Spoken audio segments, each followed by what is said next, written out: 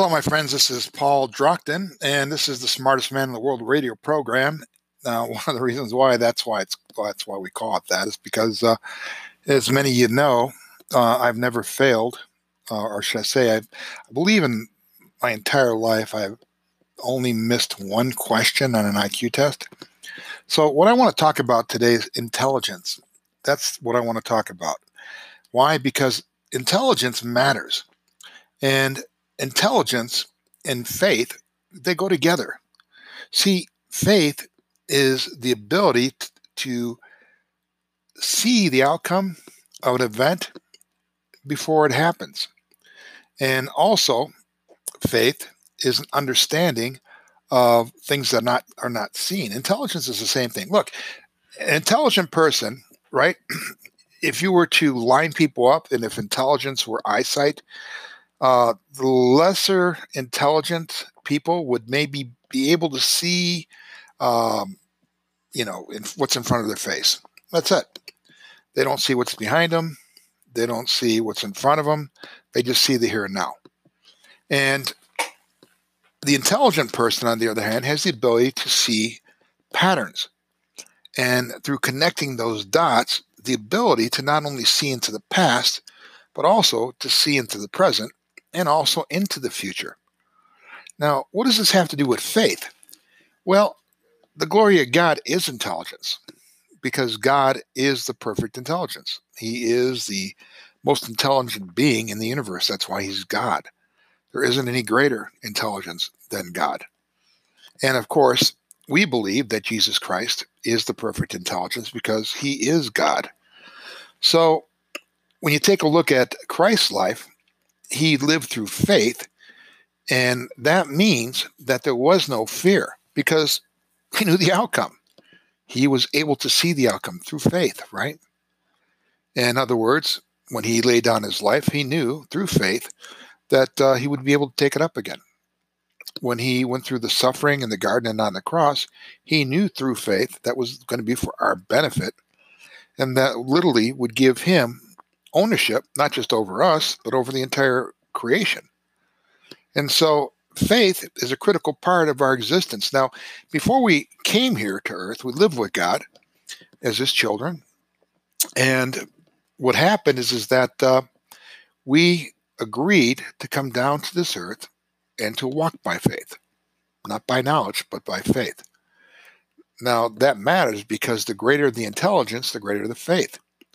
The lesser the intelligence, the greater the fear. I want you to think about that a second.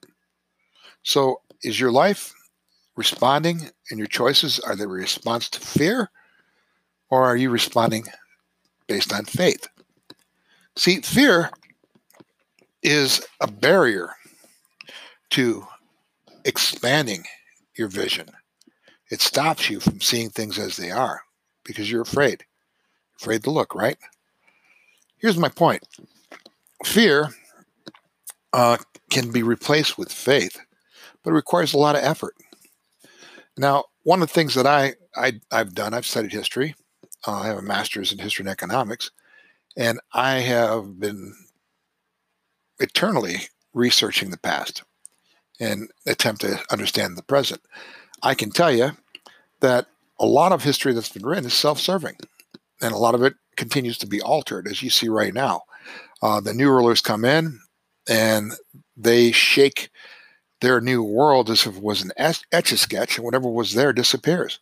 We're seeing that right now in the United States. That's what's going on. These people are erasing our history, whether that's by taking down monuments or destroying books or controlling the language or media. It's a satanic plan to erase the past so that we can't draw on it as a reference point for the present or the future. See, that's what it's all about. This has nothing to do with being angry at someone that lived 200 years ago. This has to do with the principles that they taught. See, no one's perfect in this world. Everybody has faults, and everybody lives in their time, whatever that is. And in one person's time, something that's wrong could be right, and something that's right could be wrong. So it just depends on the time that you live in, what's accepted, what isn't accepted from society. But deep down inside, each and every one of us has a conscience. And through faith and through listening to what our conscience is telling us, we can make the right choices, regardless of what everybody else is doing. Now, I'm going to give you a good example. Let's talk about Thomas Jefferson. Thomas Jefferson right now is one of the main focuses, or one of the main focal points for the ongoing communist/socialist revolution. That's what's going on right now. Why are they targeting him? Because Thomas Jefferson wrote the Declaration of Independence. In it, he said, all men are created equal, endowed by their Creator with certain unalienable rights. Among these are life, liberty, and the pursuit of happiness. And that any government that is counterproductive towards those rights, it's the right of the people to abolish it, to alter it, to change it. And long story short, Thomas Jefferson, of course, laid the groundwork for our Constitution and the Bill of Rights. He was a great man. Now, on the other side, we also know that Thomas Jefferson owned slaves. And we know that he basically bought slaves and treated them as if they were equals. He treated them with kindness and generosity. So it wasn't so much to take advantage of their labor as much as it was to give them the opportunity to live in a good home versus a bad home, to be with someone good versus someone bad. Does that justify the institution of slavery? No. It's an evil, horrible institution, but Thomas Jefferson lived in his time.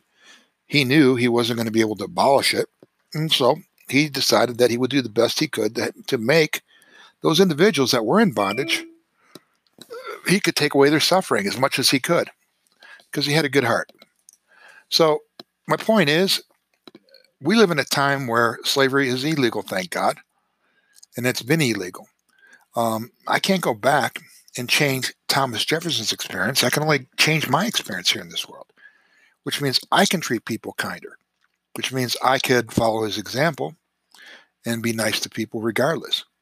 Now, you might think to yourself, Paul, we don't have the same prejudices as they had back then.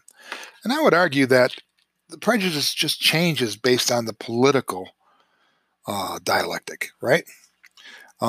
As I look right now, it just depends on who's the enemy of the day, right? A good example, of course, is Donald Trump. Donald Trump, before he was elected to office, was very popular with people of all races. He only became a racist after he was elected. Before that, he was known to be very generous to black causes and white causes and whatever causes there were. So the point is you need to understand is there's going to be an agenda, always an agenda when it comes to hate and when it comes to fear.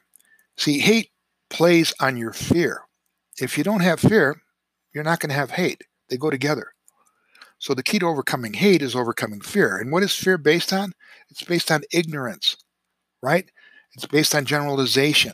It's based on accepting false testimony from people.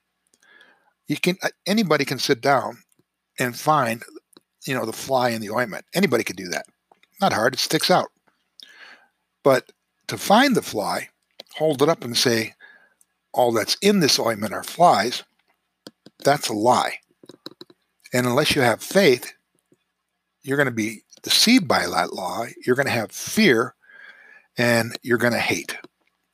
So I want you to think about that, because right now we're dealing with a group of individuals that are trying to take away not just your liberties, not just your property, but they're also trying to take away your pursuit of happiness, your right to choose the course you want in life. They want to take it all away from you because they don't believe that you're a child of God. They think of you as a cow or a sheep and that you're an animal that can be sheared and led to the slaughter. They really do believe that because their God is Satan. Of course, it's a big lie, but in the end, they derive their power from our hate and from our fear. So when we listen to them, then what we're really doing is we have to analyze and we have to ask ourselves, is this true? Is this false? And in order to understand, you have to have some kind of a historical reference. Now, if you look at Nazi Germany rose the same way as these people are trying to come into power today. It started out as the National Socialist Workers' Party. And the Nazis, as they were called, promised people free medical care, right? Paid retirement, paid unemployment, paid disability, pretty much all the same things that we call socialism is trying to present today.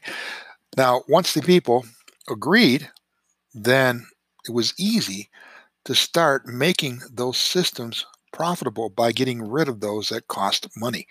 So then the Nazis started saying, well, you know what? We can make more money if we get rid of the disabled.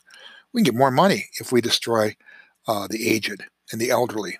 We can make more money if we get rid of the cripples and the blind. And so where they ended up was you were either an asset or you were a liability to the Nazi regime, period. And in the end, they started to get into the